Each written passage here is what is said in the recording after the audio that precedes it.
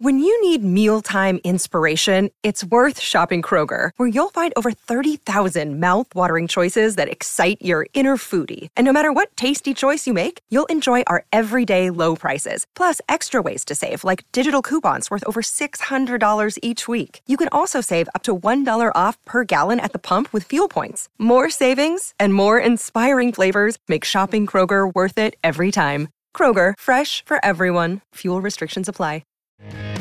I guess it would be a little bit harder, but I think it's a little bit exciting that we have so much we can learn from as well, like just being inexperienced, so we can just try new things and like learn from mistakes and stuff like that. So I think it's not as bad as it looks, but would be, I think, more useful if we had a bit more older guys here. But yeah, can't really do anything about it. We're younger, so just have to learn on the way.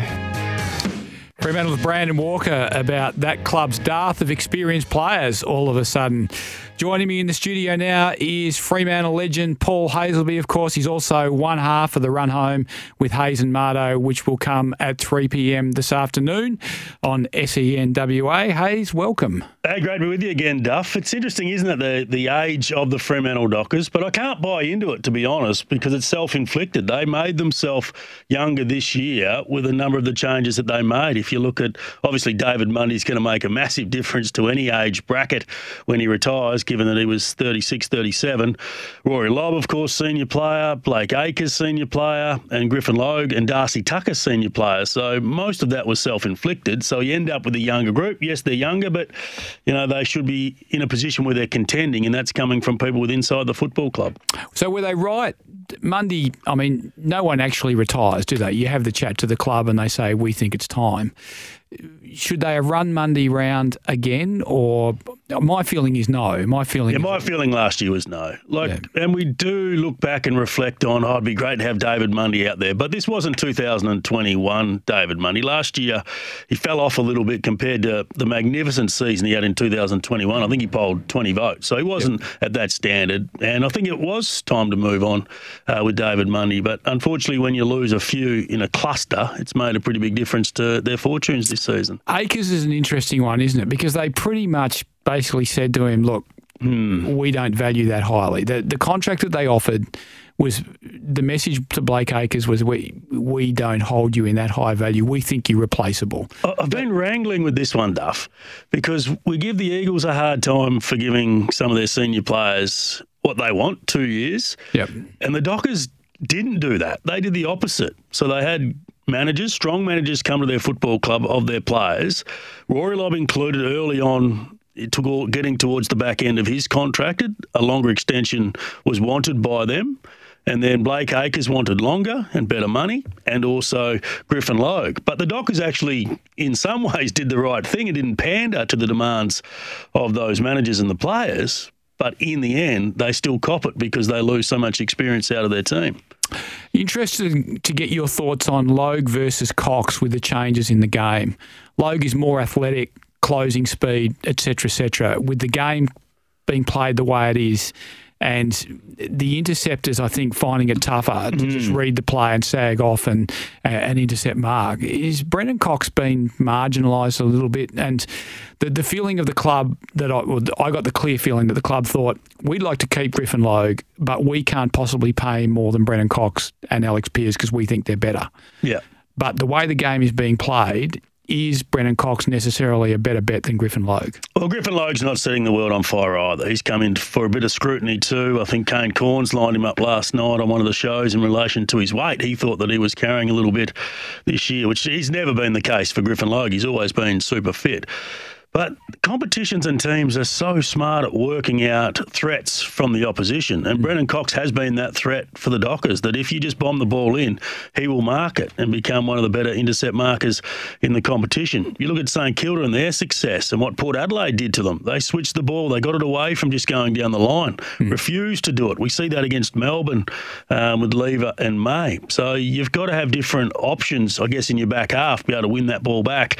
And he's just been a little bit laconic at the moment. Brendan Cox not setting the world on fire, and you just wonder, is it worth it longer? And I've been on this bandwagon for a long time. Just throw him forward. They're one short potentially in the forward line. Could it be this week when you take on the Hawks, who've really only got Mitch Lewis, Fergus Green's mid-size? I know they'll have a resting ruckman, but if you're ever going to do it, I reckon this week could be the week to put Brennan Cox in the forward line and just have a look and see how it works, because it's going to help Jai Amos and it's going to help Luke Jackson having another one down there. Yeah, Jai Amos over the last 2 weeks has been buffeted out of the way and pushed around a little bit, hasn't he? And that's going to happen a bit given his frame at the moment. So it's going to be fascinating to see how they manage that. So tell me about the effort against Brisbane. What did you like? What did you not like? I liked it.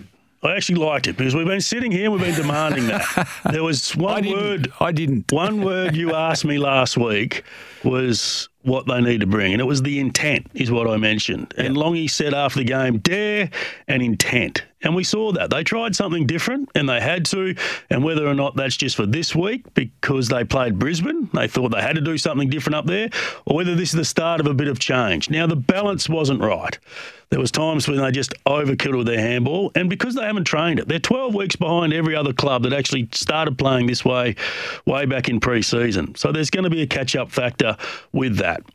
And there's an element of maybe some of their players aren't skilled enough to execute, because they did a lot of it right, but it was that one or two possession, whether it was the inside 50 kick, whether it was the last handball in the chain, it just came undone. But I felt they're closer now than they ever have been to getting back towards the finals and maybe getting back towards top four next year than they were last week when they were playing the slower, laborious type of football that we saw to start this season.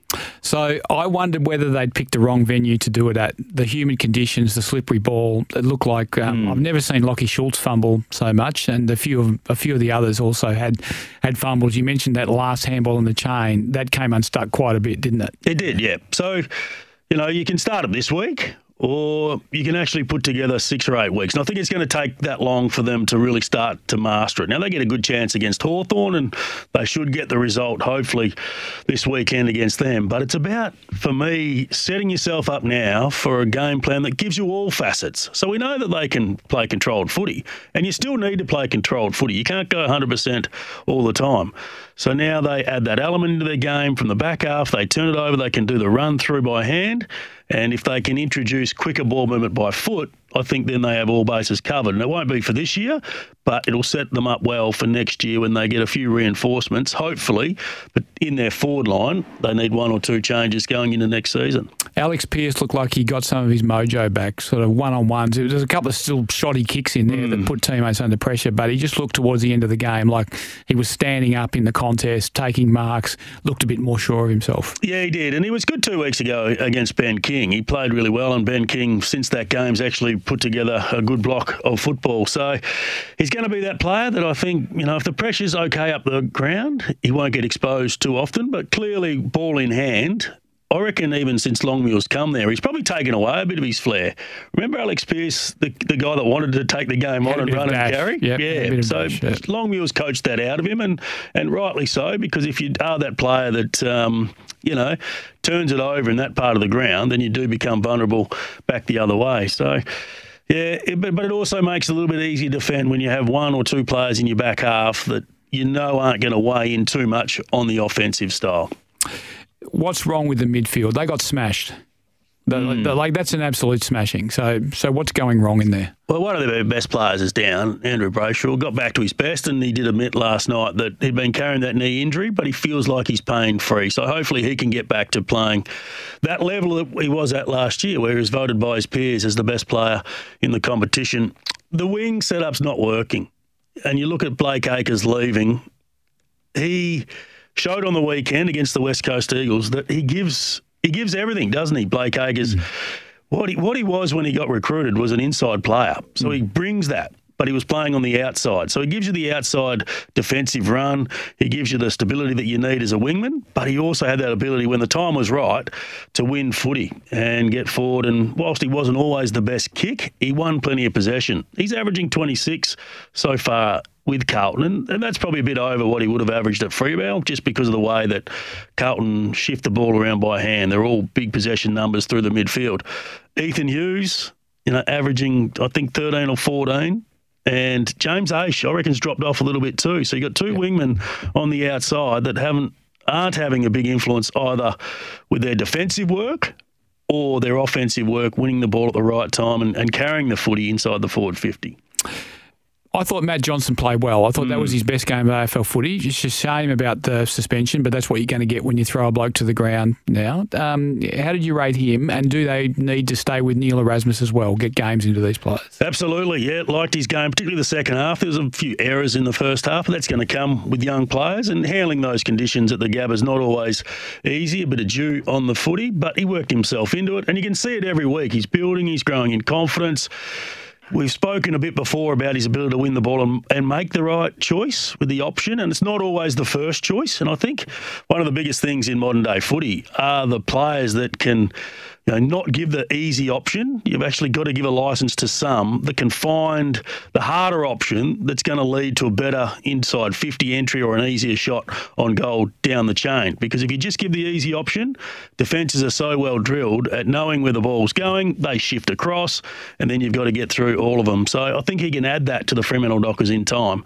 Neil Erasmus, absolutely, it's time. You brought him in for the sub role. He logically should come in and play the same role as Johnson. Throw him through the inside mid as well, because we know that's his strength, and you'd be setting him up to fail if you just put him on the wing. So I think he needs to go through both of those positions.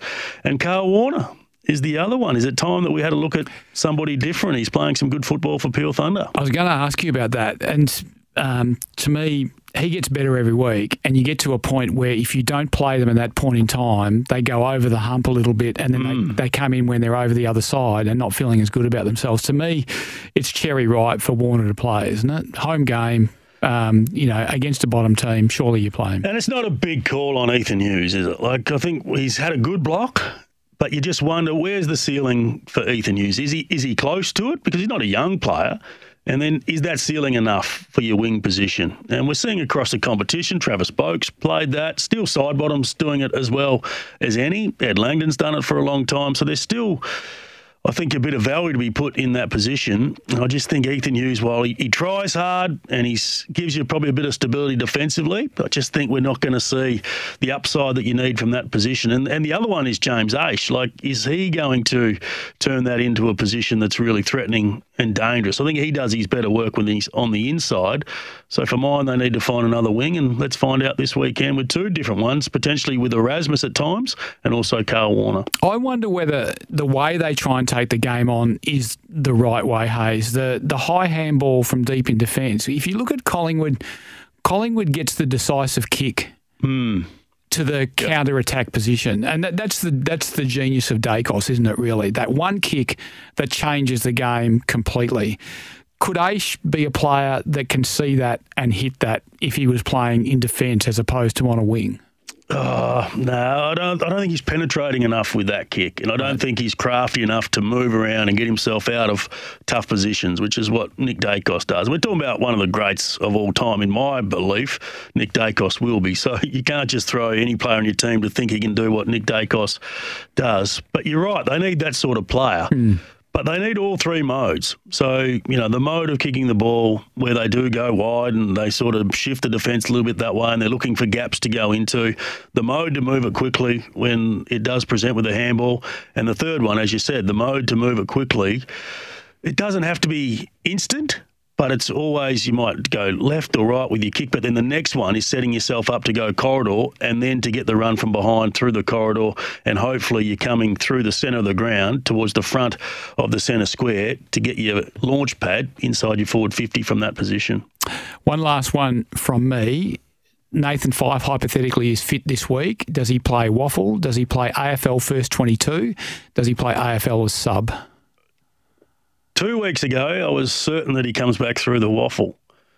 But I think I've changed on that. I think they need somebody in there from a contested possession point of view. And I like what Longy did with the forward line. He's put Jager O'Meara in there. So he's always been a coach that's had all forwards inside your forward 50 or your forward line. So 7 basically, 6 on the ground, 1 on the bench. But he's put O'Meara there. We saw Brayshaw swap through there a few times as well. And they got 4 goals from those players. Now, whether that's a result of the change in the game style, that they are running through a bit more, I'm not quite sure. But I think there's a position for them to do that with O'Meara, Fyfe, Brayshaw, Brodie at times rotating through that position, so it gives them a bit more flexibility at the right time to better themselves to win those contested possession counts, of which they've been flogged every single game.